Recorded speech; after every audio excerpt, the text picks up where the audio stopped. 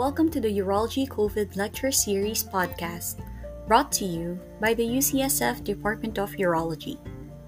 In today's episode, we have Dr. Jim Hu from Weill Cornell Medicine talking about anatomic and technical considerations for kidney and prostate surgery.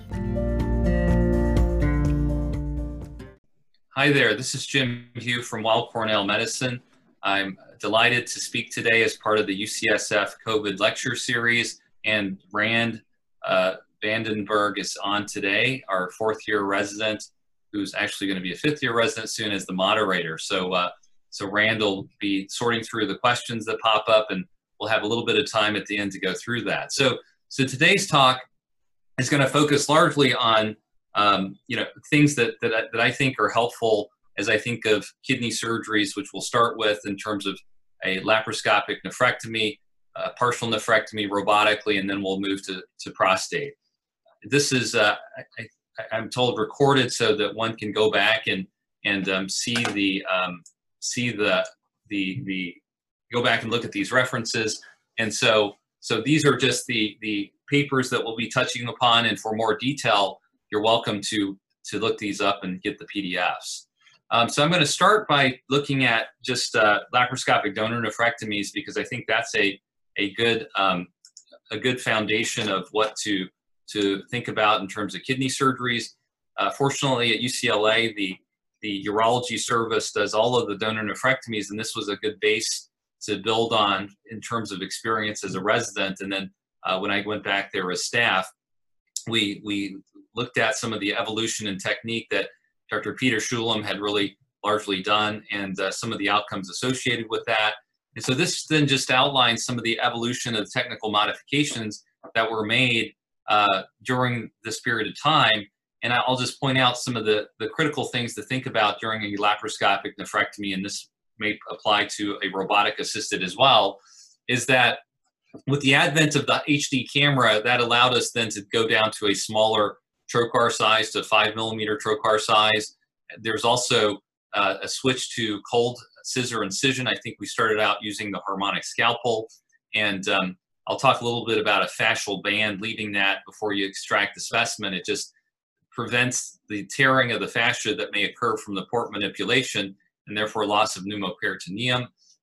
In terms of important steps for any nephrectomy, is that if you're planning to use the laparoscopic endovascular stapler, then to try to achieve hemostasis around the hilum with the vessel sealer rather than the harmonic scalpel. So in all of my laparoscopic nephrectomies, I use the vessel sealer or rather than the harmonic scalpel.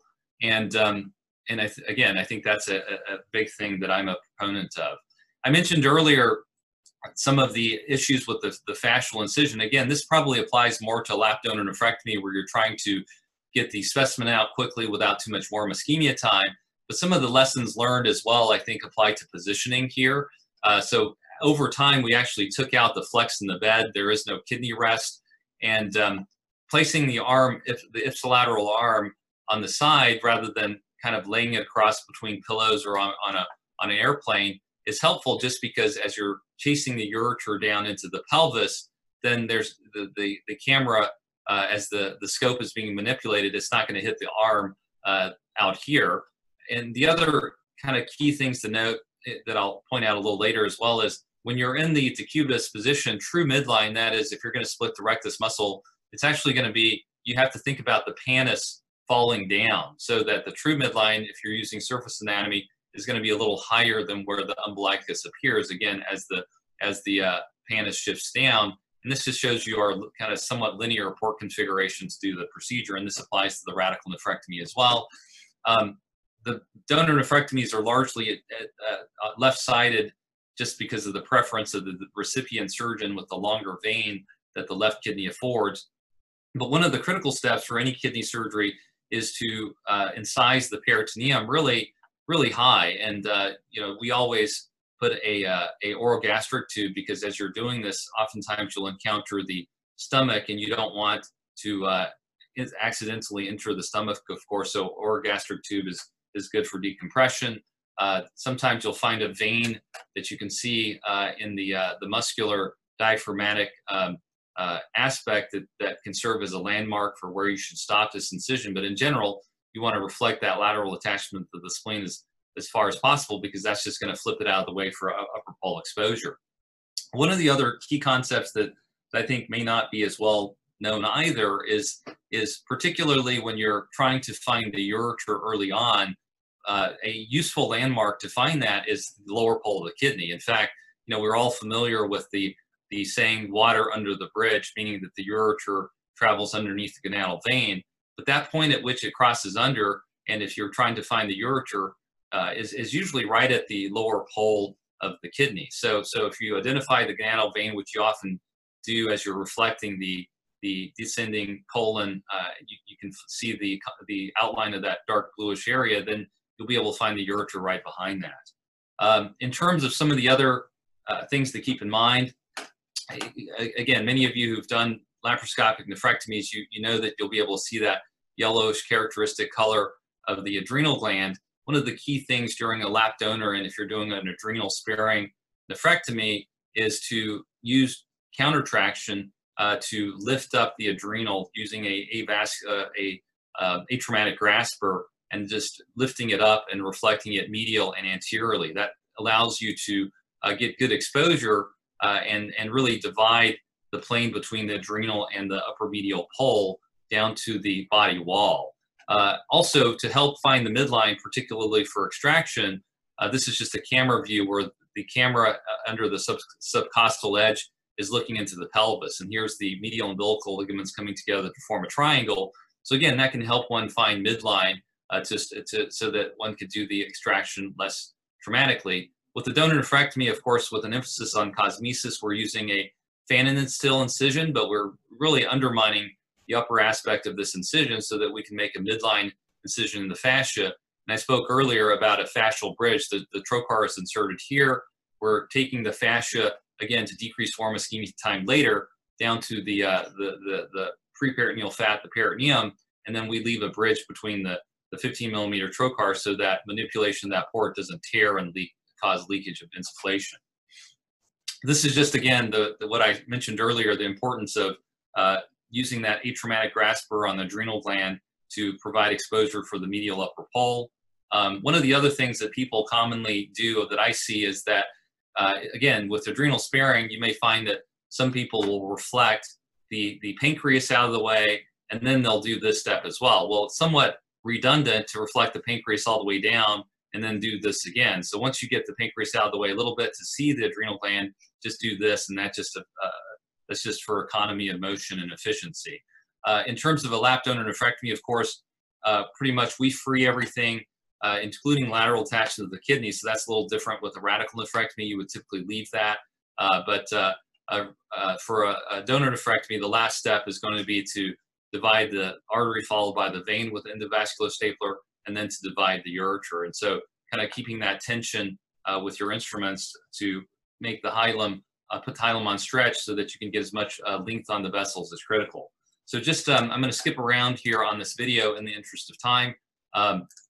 But again, just illustrating some of the figures and steps that we described, this just shows the importance of reflecting the peritoneum really up high. As I see little vessels come through here, I will use the vessel sealer or ligature in order to do this. And again, you can be as aggressive as you want up here, minimize the likelihood that you'll poke a little hole into the diaphragm and end up with a pneumothorax, and be cognizant right in that corner of the stomach that'll come in view. So then this is just really dividing the white line at Tult.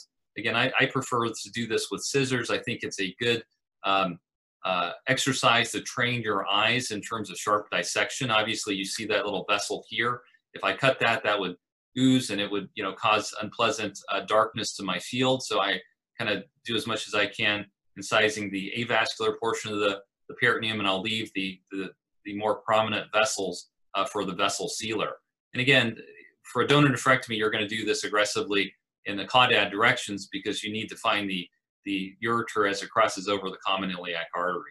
Here, we're starting to, again, reflect the descending colon as it travels over the mid and upper portion of the kidney.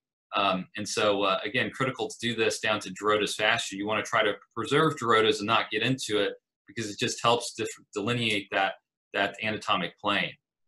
Here I'm starting to work up towards the upper pole. So now, I mentioned earlier, you can see as you're reflecting the colon, the gonadal vein, you can actually see ureter here. It just differentiates two techniques. That is, one, sharp dissection to reflect the colon. The other is you can use a Kittner and use kind of this top spin, if you will, to separate things more bluntly. Here I'm using sharp dissection. You can see there's the renal vein. And again, that traction, counter traction is always very important. Let me just let it run a little longer, and we'll find the portion where we're going to, again, I mentioned earlier, just looking at the ureter, there it is underneath the gonadal vein, and roughly you can see the outline of the lower pole of the kidney here. The nice thing about the vessel sealer, it seals vessels up to 7 millimeters. I will still activate it above and below where I will ultimately divide.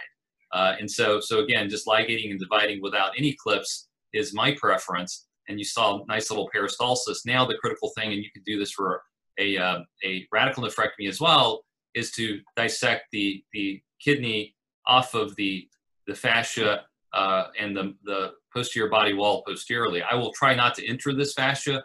One of the common things that you'll notice with any retroperitoneal kidney case is that if you violate the fascia, you tend to get some of the sensory nerves, and patients will complain about numbness over the anterior thigh. So leaving the fascia on the psoas, the quadratus, is I think a good thing. Here we're just chasing the ureter towards the common iliac artery. I'm going to now, I mentioned earlier there's the adrenal gland. I mentioned getting the adrenal off, so I'm establishing that lateral edge of the adrenal now against the upper pole of the kidney.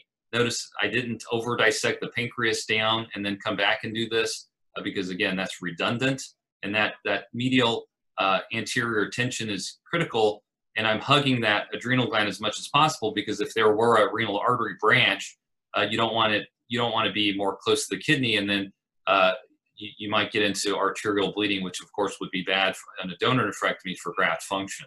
So here we're almost through with the upper medial pole dissection. One of the landmarks is to get down to the posterior body wall of the psoas in this case, and you see that right there. One of the common pitfalls that I see people doing when they do a lap donor nephrectomy is they don't do this upper pole dissection at all, even with a radical nephrectomy.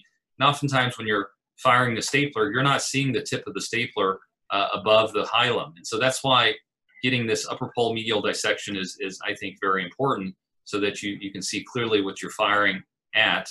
And now just demonstrating taking the adrenal vein with the ligature device. Again, if I were to put clips on here, I'm forced then, in a way, not to fire the stapler where those clips are.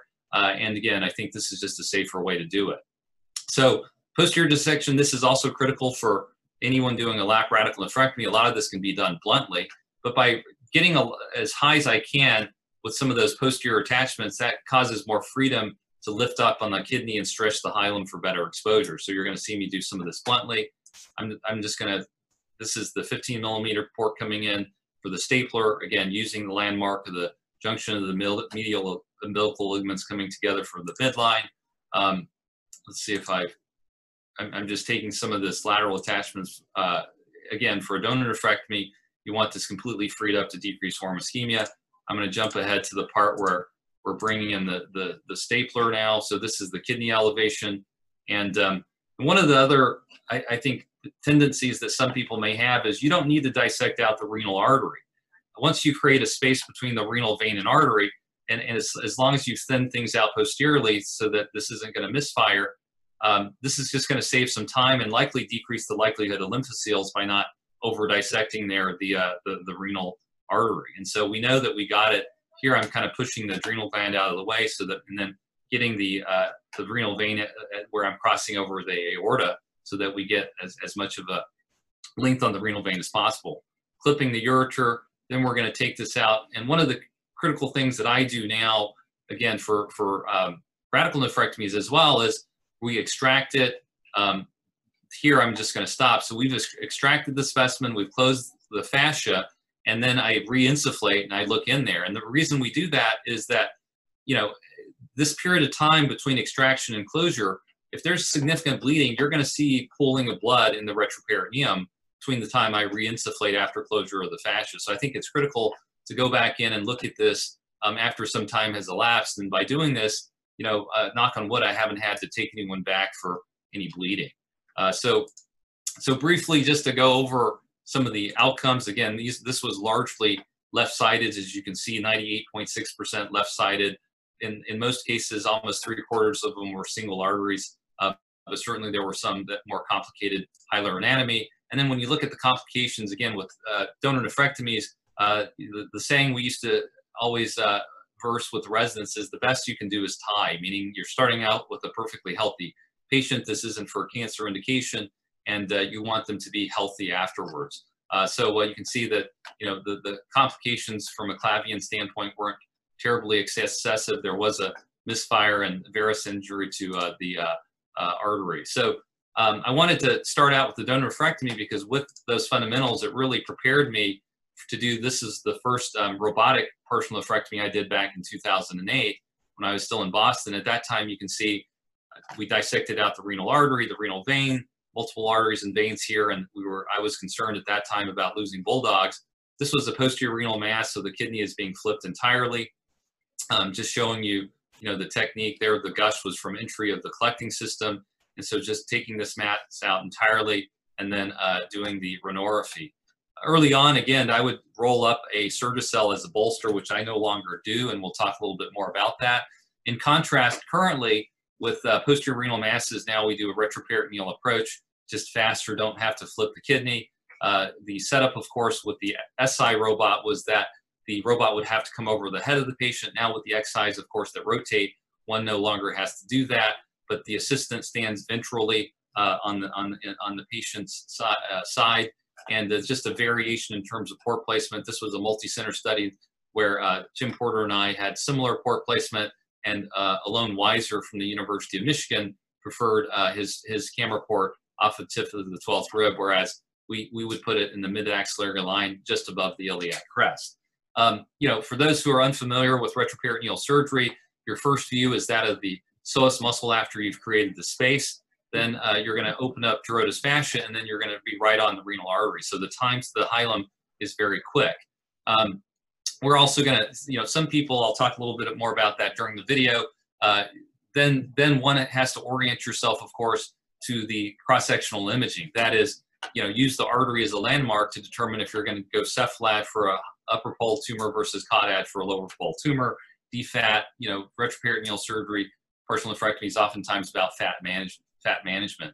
So these are just some of the outcomes compared to the published series, but in our multi-surgeon, multi-institutional series, the operative time averaged a little over 2.5 hours, and warm ischemia time was relatively short for the partial nephrectomies. Length to stay, usually I discharge the partial nephrectomies the next day with keeping them on ketorolac.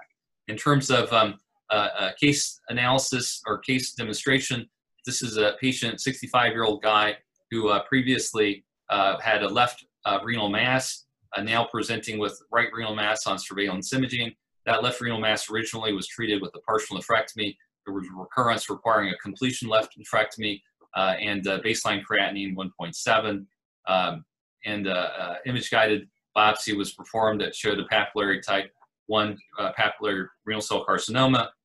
Because of that prior open nephrectomy, there was SBO, was transperitoneal, and hence another reason to do a extraperitoneal approach is just to avoid all those adhesions, and the patient actually had a lysis adhesion small bowel resection.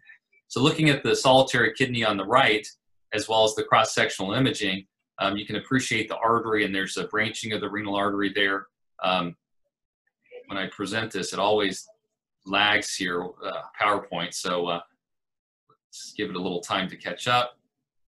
Good, and so there's the renal mass there with the characteristic radiology green target. So you can see it's completely endophytic, really central renal mass. And then on the coronals, there's the mass again. So solitary kidney, and I'm going to start off just by demonstrating my technique of getting down to create the space. So this is a VisiPort. I'll make that mid-axillary incision just above the iliac crest, And then instead of using my finger, I like to use the Visiport, because the finger inevitably is going to create a larger hole. You're going to sit there. You got to use some Vaseline gauze and put sutures in to prevent leakage. Whereas if I just use the Visiport, 12 millimeter Visiport, then replace that with my laparoscopic hernia balloon, it's much faster. I don't need to play around with having to put sutures using gauze to prevent leakage. Here we're blowing up that hernia balloon. Some of your landmarks already, you can see the posterior body wall. There's the ureter. There's the gonadal vein. And you know how do you know when to stop inflating the balloon? Well, the seams in the balloon come out. So usually we'll do it to 40 and then just watch the seams come out. People are afraid they'll blow it up and blow up the balloon, but just do it under visualization. So now nicely you can see that space has been created, and you can appreciate probably the cava there on the right back here, as well as the gonadal vein.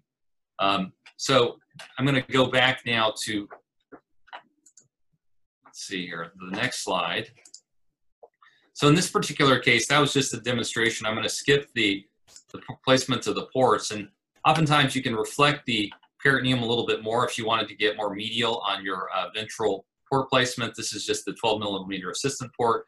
This is going back to our patient with a solitary kidney. So here we found the renal artery, and we are going to chase it down to its secondary and tertiary branch points. Again, I mentioned earlier, fat management is important.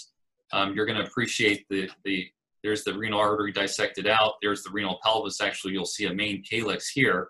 So we're really getting deep within the hilum. And there's that calyx, as I mentioned earlier. And then ultrasound to help identify that renal mass.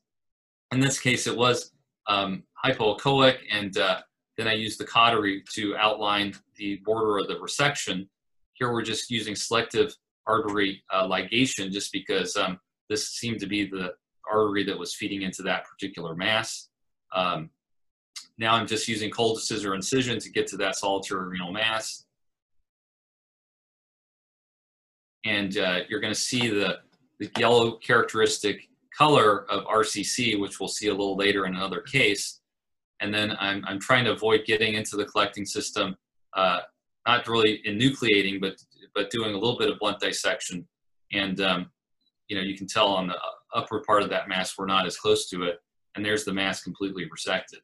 So after a camera wipe, we're going to do our first layer. So usually what I'll do is I'll close the first layer, trying to identify trying to remember in my mind and look for where the sinuses are, as well as where the renal artery bleeding is.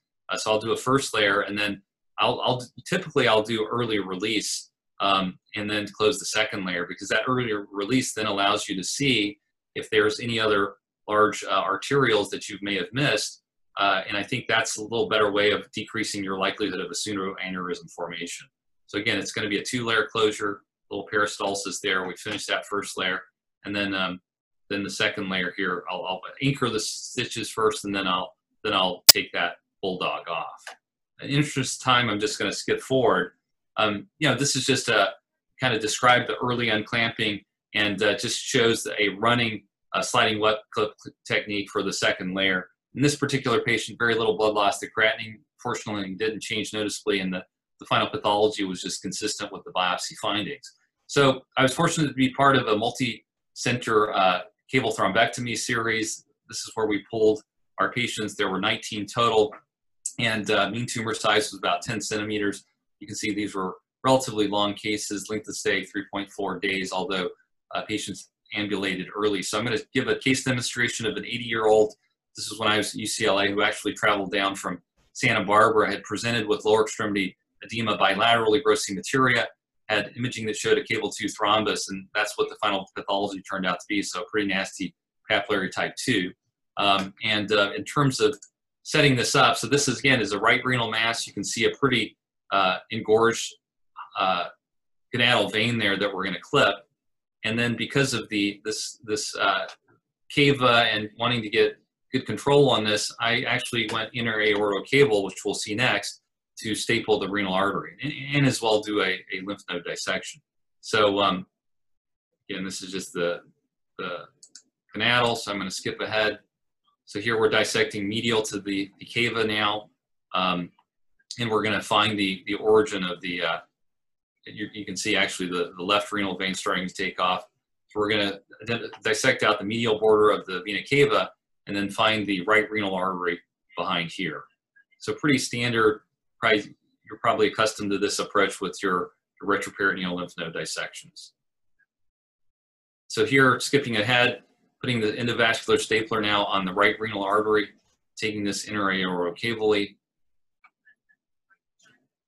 And I think we put a clip on there too, on a canal. So now, going forward, now when I do these, I would not put Rummel tourniquets on there. I think, again, this was an early case where there's the belt and suspenders approach to making sure things don't go wrong.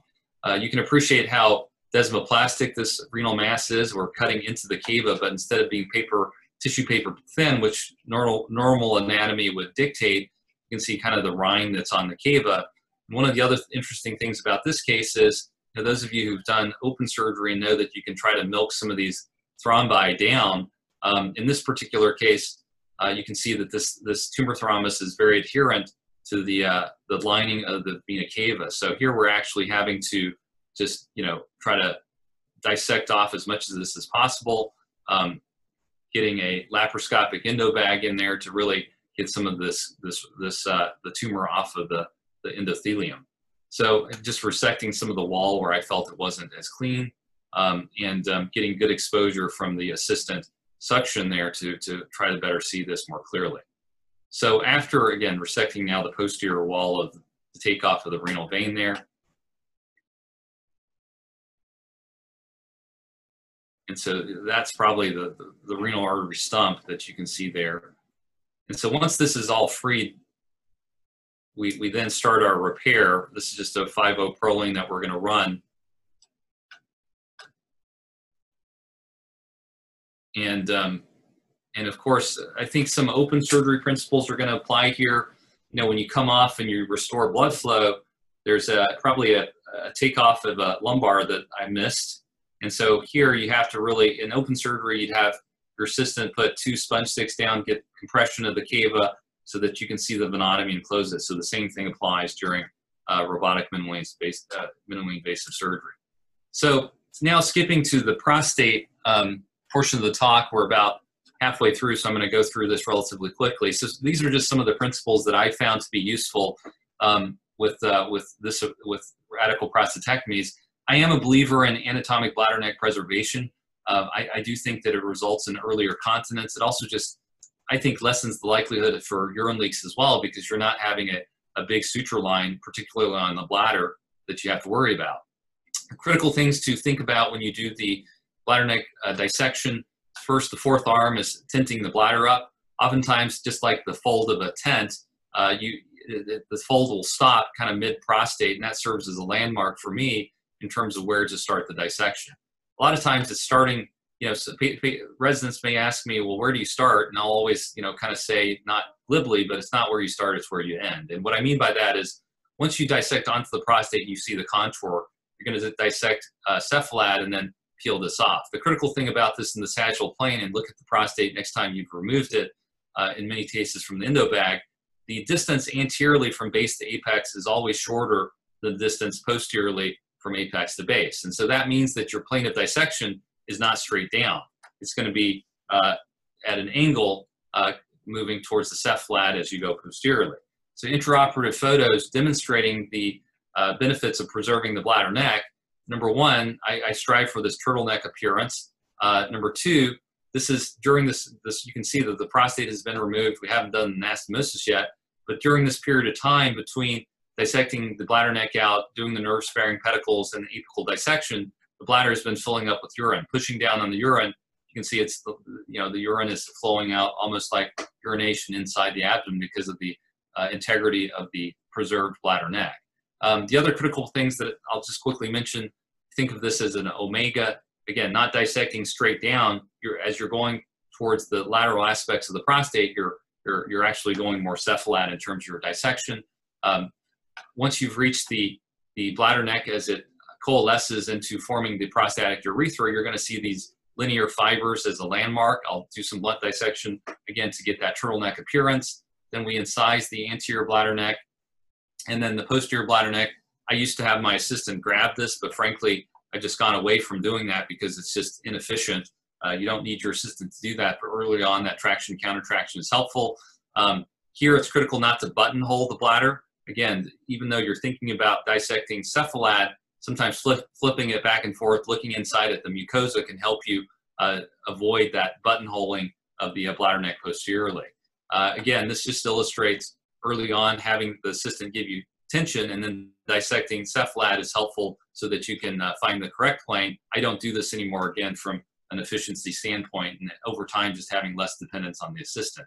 One of the key things is, what is the lateral extent of the dissection? Well, you know, I remember Jim Monty came as a visiting professor when I was a fifth-year resident at UCLA as our visiting professor, and he'd tell us that a landmark during a radical cystectomy was the fat pad of Whitmore. And he said that, you know, Dr. Whitmore at MSK would stop his antegrade dissection of the bladder pedicle at this point when he encountered this fat pad, and then he'd do the retrograde for a nerve-sparing radical cystectomy. So the point here being that when you finish dissecting the bladder neck off, you'll get through the muscular portions of the bladder, and you'll encounter this fat pad, and that's where you would stop, because if you continue to dissect, you're going to get into the pedicle. So, you know, oftentimes the question comes up, well, if you have median lobe, can you still preserve the bladder neck? Well, it's more difficult to do that. Certainly these median lobes, BPH thins out the bladder. Critical things to do, again, dissect laterally first to free things up so you don't have as much tension, get to that fat pad so that it doesn't tear as easily. And then second pitfall that many people encounter early in their learning curve, they follow the contour of the BPH lobe, and they end up not finding the seminal vesicle and doing a simple prostatectomy. So at some point, when you do your dissection, instead of following the contour of the median lobe, you have to make that conscious decision to do a more cephalad dissection so that you're going to avoid being in the wrong plane. For interest of time, I'm going to skip ahead in this video. Again, it's not where you start, it's where you end up. I'm starting mid-prostate, but I'm dissecting more cephalad. I'm just going to show how to deal with the adenoma. So here we have the adenoma on the right side as well as the left side. Again, you're going to see that the bladder neck is very thinned out in contrast to someone who doesn't have protuberant median lobes or bilateral hypertrophy. So again, I'm kind of milking this back, incising the mucosa there on the posterior aspect. I'm going to peel it off as much as I can, but I don't want to leave behind benign prostate either. But you kind of get the idea of still trying to, and here you can start seeing that I can see the soft tissue bridge and a good plane between the BPH adenoma as well as the bladder. That fourth arm retraction is critical, and as I mentioned earlier, as you dissect down, at some point you have to make the conscious decision of not continuing to follow the contour of the adenoma. So this is just descriptions of papers showing, at least retrospectively, that bladder neck preservation was associated with earlier and better return of continence. There wasn't a difference in biochemical recurrence, and just a randomized trial from Germany during open surgery that showed that earlier return of continence associated with bladder neck preservation, as well as weighing those pads and finding that there was less urine that soaked those pads with those who had bladder neck preservation versus not. One other point to mention, you know, some series mention that higher body mass index is associated with poor urinary function afterwards. And I think a lot of that was perhaps during the open surgery era, when the exposure for more obese men would be difficult through that lower midline incision. And I think there's a tendency when you struggle to try to improve exposure by pulling on things more, or using the fourth arm to pull more. And I think during open surgery, you could use the Balfour retractor, switch to that notch retractor and do the same thing. And I think that, of course, has a detrimental effect. It's the adage of using tension just enough to move but not stretch the tissue should be embraced at all times. And I think that's a critical thing to try not to do that. I haven't found that higher body mass index men have worse urinary control. Now, one of the other things during open surgery was we would use a figure-of-8 suture before we divided the dorsal vascular complex. Again, with the insufflation pressure of laparoscopy, I said at 15, I find that you don't need to do that. And so this just, sometimes you would cut out the suture, it would be loose, you'd have to redo it. And I think it somewhat distorts visualization of your apex. With the insufflation pressures, you can actually just cut through the dorsal venous complex. And by doing that, we were one of the first to describe that there are two small arterioles there, the dorsal arteries there that you can control with bipolar. This is just a view of someone with a very protuberant, those are as big as the gonadal veins that I clipped in that previous patient with the thrombus, but you can really just cut through, and by maintaining insufflation without even having to increase it, you still have relatively good visualization. And once you cut through, then using very small sutures, I do a mattress suture, because when you tie this down, this is a circle. It's not like a figure of 8 where it's an 8 and it's kind of pulling two different planes together. I think it's just more atraumatic. So as a demonstration of that, I know some people, I used to staple this. I don't use an endovascular stapler anymore. Why? It's cost inefficient. Fire the vascular stapler, I don't know how much it costs, but it's several $100s. The other thing is, if you ever overfire the tip of that stapler because you're doing that with feel, then you're having to pluck those staples out from your urethra, or else if one of those staples are left in there, that can cause a stone to form at your anastomosis in the future. So, I'd say back in 2007, I stopped using endovascular stapler. So again, you can see a relatively large sinus here on the right. We're just dissecting, using the contour of the prostate again to figure out where to dissect. And now with MRIs, as much as we do it, you'll see here I'm doing a lot of blunt dissection. This is probably a video from, I guess, 8 years ago. I would not do that now, and it pains me to see that. I would just do more of this just with sharp dissection. Why? Again, I think that the less you can transmit some of that pulling and stretching, the better. That's a little arterial that I just divided there. So again, with relatively large sinuses that you can see, you still have relatively good visualization. So skipping ahead. So this just then shows, you can see these sinuses clearly. We're going to do mattress sutures and tie those down. And this is just going back the other way. So skipping to the other aspects that affect urinary control. This is Marty Sanda's PROS-QA cohort published in New England Journal of Medicine. You can see in terms of the urinary incontinence score on the EPIC questionnaire, with 100 being the best outcomes possible, that those who had nerve sparing at these multiple centers had better urinary control long term. One of the things that Dr. Walsh, who's been a friend and mentor of mine, was a big fan of is intussusception. So we did a parallel, this was not a randomized controlled trial, but at least to try to apply this during robotic surgery to see if there's any benefit. This, of course, is the framework is based on his study back in 2002, where he did this during retropubic radical prostatectomy. Before doing the anastomosis, he would put a suture here posteriorly and then anteriorly, and it would just kind of squeeze things together, and then he would do the anastomosis. So this order has to be a little different due to the camera being at the umbilicus during robotic surgery. And so in his series, he reported the 3-month continence rates improved from 54% to 82%. There was others that did studies and found that there was not that improvement, and it had not been assessed in the minimally invasive setting. So this was 24 versus 24. Went through a 10 case learning curve where we uploaded this video and actually got feedback by Dr. Walsh. So one of the things that I wasn't doing, this is his feedback, one of the things that I wasn't doing was understanding that, and it took him kind of giving that feedback to understand that these intussusception sutures are not in the muscle of the bladder. Rather, you're aiming for the fat that is close, the fat pad that is close by. And so again, I mentioned the sequence is a little different. For robotic surgery, you're going to do these posterior sutures, then do the anastomosis, and then do the anterior intussusception suture. I'm not going to show this in the interest of time, but from the cystogram, you can see that the intussusception suture does make a difference. There's a little waist here where the suture is, so instead of just a round spherical balloon as you're accustomed to seeing, there's actually a little bit of a figure of 8 there. In terms of the outcomes, and this is based on EPIC-CP, where we just looked at the item for no pad use versus pad use, at least in in our series, the difference again was that 2 weeks, there was a marked improvement in those who had no leakage versus those who had leakage. That is 60% reported no leakage versus roughly 21% reported no leakage with non-intussusception. However, we found that by 2 months and that difference resolved. And so I think the difference resolves as healing occurs and as that absorbable suture goes away. In terms of erectile function preservation, I think one of the underappreciated aspects that I hinted at earlier is the blunt dissection trauma that is caused by stretch injury and so forth.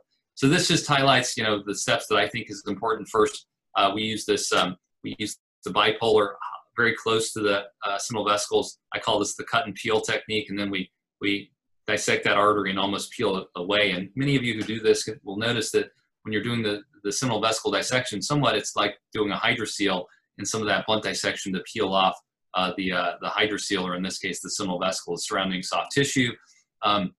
There's traction by the assistant on the stump of the vas deferens. Again, I've gotten away from doing that. I just, you depend less on the assistant as you do more of these. After the seminal vesicles are dissected out, it's critical to find that posterior curve of the prostate. In aggressive nerve sparing, you can split the layers of the non-Vies fascia. Instead of being on the prerectal fat, you want to see the nice white layer of the non-Vies. This is from Walls and just shows what I think is nice with the minimally invasive approach. You can split the lateral pelvic fascia. With open surgery, you would open more widely and be onto the levator muscles, and you use blunt dissection to push those levators off, and you'll see that you can split this. Again, it's kind of similar to my remark about the pancreas not over dissecting. If you go more lateral, you're going to end up having to incise this prostatic fascia again, rather than starting more close to the prostate and doing it, and then not instead of incising 2 layers to the nerve sparing, you're only going to incise 1. And so this is just another representation of splitting that lateral pelvic fascia. Kind of a demonstration, just a video still. This is when if you go more laterally, you're going to notice the levators. Here we still have the levator fascia intact when we split those 2 components, the prostatic fascia and the levator fascia. And in some men, you can actually see without even opening up the endopelvic fascia, you can see the fusion of the prostatic fascia and the levator fascia, and that'll serve as the leading edge for the dissection. As you're doing this, here's that leading edge. You'll notice, especially in younger men, you'll see some prominent nerves. Those aren't necessarily the cavernous nerves. I'm not sure what the function is, but again, I'm sure sparing those can have some benefit. Early on, I think one of the learning curves people go through is, where do I put the clip on? Where's that lateral pedicle dissection going to occur? And then the confluence of the anterior contour and the posterior contour, it serves as a landmark for how high or low, if you will, that you need to take that pedicle. So another way to view that is, again, I've dissected out the anterior contour, posterior contour, then you just use your visualization, extrapolating what that contour is going to be to serve as where your clips are going to be placed. In this case, I've incised the prostatic fascia. I actually can see the border of my neurovascular bundle here, and that can also serve as a landmark for where to put those clips. So just briefly, this just shows the defining that posterior contour posteriorly. I'm incising sharply here. I'm going to get down and find the non-Vies fascia, and it's kind of a combination here of blunt and sharp dissection. And as you go more laterally, you'll see the contour of the vein for the neurovascular bundles. So this is just, as I mentioned earlier, I'm not going to pop into that endopelvic. I'm going to kind of rub it off here, and you'll be able to see that there is a anatomic plane. Here again, I mentioned you can see the fusion of the 2 leaves of the fascia. You see that right there, and you can continue to see that there is I'm going to highlight this, a leading edge to get that fascia off.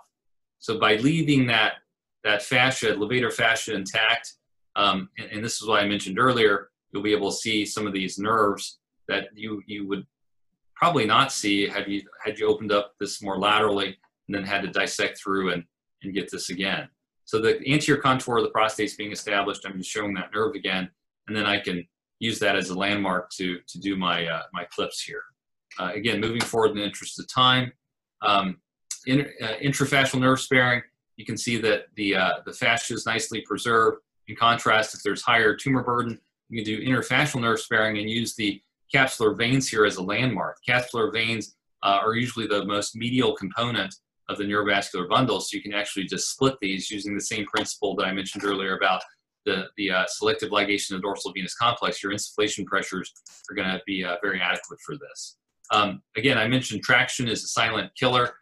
When you're doing these cases, if you see the assistant put that sucker on the neurovascular bundle to help with the dissection, that's causing stretch injury and delaying and ultimately harming the recovery of erectile function. Just an example from BJU, you can see that neurovascular bundle is being stretched 90 degrees, again, sacrificing stretch in terms of trying to get the best anatomic plane to do the nerve sparing. Just showing that by decreasing countertraction with the assistant, the days to potency or erectile function return decrease. The other thing that commonly is done is this kind of blunt dissection to peel the neurovascular bundle away from the prostate rather than dissecting the prostate away from the neurovascular bundle. This temporary S-shaped deformity really, again, causes stretch injury. And so I strive to do sharp dissection. And then if I'm going to do blunt dissection, open and close the scissors to do longitudinal blunt dissection rather than lateral dissection. So here again, just illustrating the difference. On the left, you can see a lot of blunt dissection, a lot of transient or temporary traction on that neurovascular bundle. On the right, I'm using more blunt dissection. There is a little bit, using more sharp dissection. There is some blunt dissection, but it's in general, it's less of displacement, if you will, of the instrument as well as pulling that neurovascular bundle away from the prostate. Same thing on the left side here, or actually we're just getting the apex. So this is a gentleman that I had not, again, I just divided the DVC. I haven't even sewn this, and sometimes if it allows, I don't sew it because I just want one instrument change. I'm only going to switch to my needle drivers as I sew the DVC and then do the anastomosis. So it's just a more efficient way to do that. Just showing here on the left side, again, this intermittent blunt dissection really pushes stretch injury on the prostate. Now we're at the apex, just showing you can use your Maryland there to spread and then just cut sharply to minimize stretch injury to that left neurovascular bundle. Again, showing that using validated quality of life instruments that there's earlier and better return of sexual function. There is a learning curve to doing this, but over time that the sexual function improved because of less stretch injury. I'm not going to belabor the way that the anastomosis is done. I'll just point out some key things. One is I used to put my posterior suture in. It's an interrupted before I divided the posterior urethral stump just because it would have less retraction. Number two, just showing you how that's done. Number two, I still like to put this posterior interrupted suture in before I do my running double-armed anteriorly, just because it kind of brings things together. I don't do a Rocco suture. Again, belt and suspenders to do that. Critically, when you're doing this, you don't want to pull the suture back towards you because it's going to make a U-turn and saw through the urethral stump. So 90-degree angle, pull it through. I'll briefly just show this. Again, we're going to go for another 5 minutes to leave time for questions. But again, now I even use the suture cut to do this myself rather than have my assistant do this. This is pre-placing the 5 and 7 o'clock with a double-armed suture in this case, and doing the anastomosis. And then we're just going to run this. The other thing I'll mention to you, and maybe your mentors where you already do this, when you're doing the posterior anastomosis, you want to use the ipsilateral hand, meaning that I'm doing the sewing the right side. I'm using my right needle driver. Okay, it's just economy of motion. But then once I get to the anterior, once I get to say the 4 o'clock, I should say the 8 o'clock to the 4 o'clock, I'm using the contralateral hand because then I can throw this in one bite. So again, it's just economy of motion. And you can see me cinch up, not over tightening, but again, all of this is in one and a half throws. Each time the assistant is moving the catheter to make sure I don't sew that in. So again, some tips about the anastomosis. Also, we looked at the men that had a urine leak, and we did not find that they were at an increased risk of stricture and incontinence, which was suggested by some of the earlier open radical prostatectomy literature.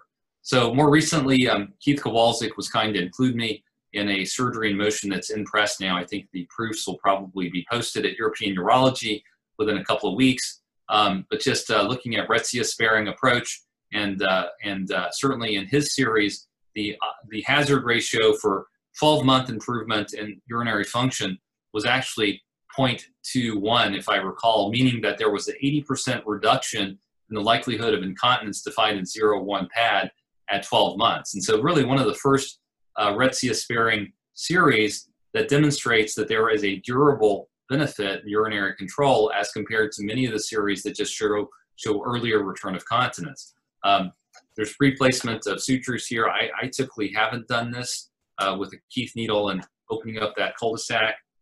And then, in contrast to what I showed you earlier with the conventional prostatectomy, you're really just using the posterior plane. There is no anterior contour definition when you're doing your nerve sparing. You're following that posterior plane all the way around, and then towards the apex.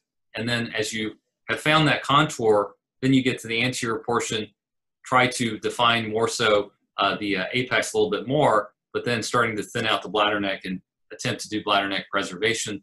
The bladder neck dissection, of course, is different. It's from the posterior aspect instead of anterior, and the thought process. And then once you've done that, then you're getting through the apical dissection. This is largely the same, although you're not going to divide the DVC. You're actually below that layer, and you're preserving a lot of the destruser apron.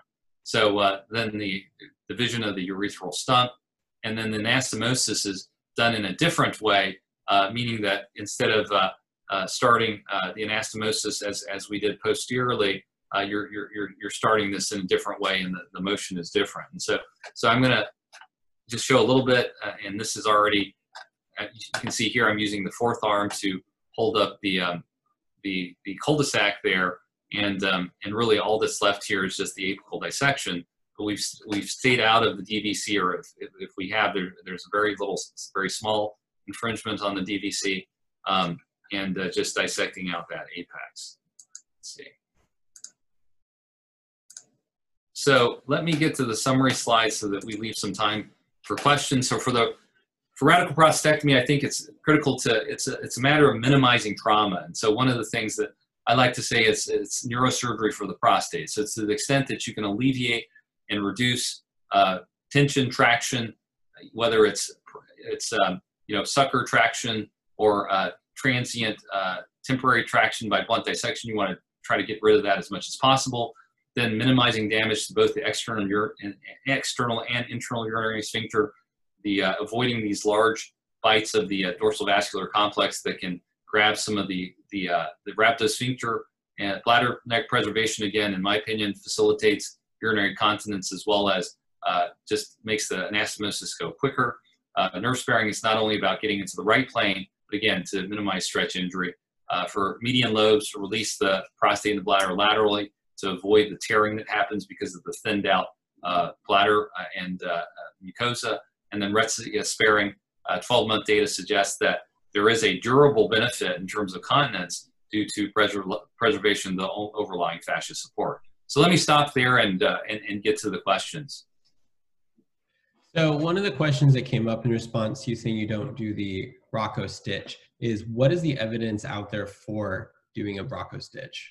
Well, so I think that there are randomized trials that demonstrated benefits of the Bracco suture in terms of, I think Menon had a study that said that the Bracco suture, on the other hand, Menon had a randomized trial that mentioned that there was no benefit, although there was a decreased likelihood of extravasation on a cystogram. So in my opinion, the main benefit of that posterior suture, just like you saw, I don't grab an excessive amount of tissue back there. And one of the reasons is, if you look at anatomic studies, there are studies that demonstrate that even at the 6 o'clock position of the urethral stump, that there may be some nerves there in terms of nerves for erectile functions. And so if you grab an excessive amount of that tissue posteriorly, you could be doing that, number one. Number two is, again, imagine now Retzia sparing, which, recent surveys, there was a European Urology Focus publication that said 30 centers around the world 2 years ago did Retzia sparing. There was a Twitter poll that Keith did that showed that 10% of urologists, and the response rate was about 220 some odd urologists, 10% do Retzia sparing. Well, with a Retsia sparing approach, your bladder, instead of being more cephalad, is actually anterior in your view. And so you're not going to do a Rocco suture with Retsia sparing. And yet it appears that the early continence with that approach is better than even with Retsia sparing. And so I would just say that I think the proven benefit of Retsia sparing is that it releases tension on the anastomosis. And in some cases where, in those once in a while cases, like 1 out of 200 cases where it's a really large prostate, or for some reason it's really difficult to get the bladder down, I think in those cases I will be more aggressive about a Rocco suture. But inevitably, I don't really go behind the bladder and fix something behind the bladder down to, that posterior rhabdosphincter tissue, just because, bringing the bladder neck down in and of itself is enough. Other questions, Rand? So that's actually the only question that we got. Okay, great. Well, please feel free to email me if there's any questions. I'm grateful again to the organizers. I think this Zoom meeting is a great way to facilitate interactions. It's always a pleasure to return to the Western section virtually, where certainly I enjoyed as a resident those meetings out in Hawaii every other year. So have a great day, and thanks for your attention. And thank you, Dr. Hu, for the great lecture, and everyone that tuned in. If you could go ahead and fill out a lecture evaluation as well, that would be greatly appreciated. Thanks for being a moderator and reminding me to go to that last slide. No worries. All right, take care.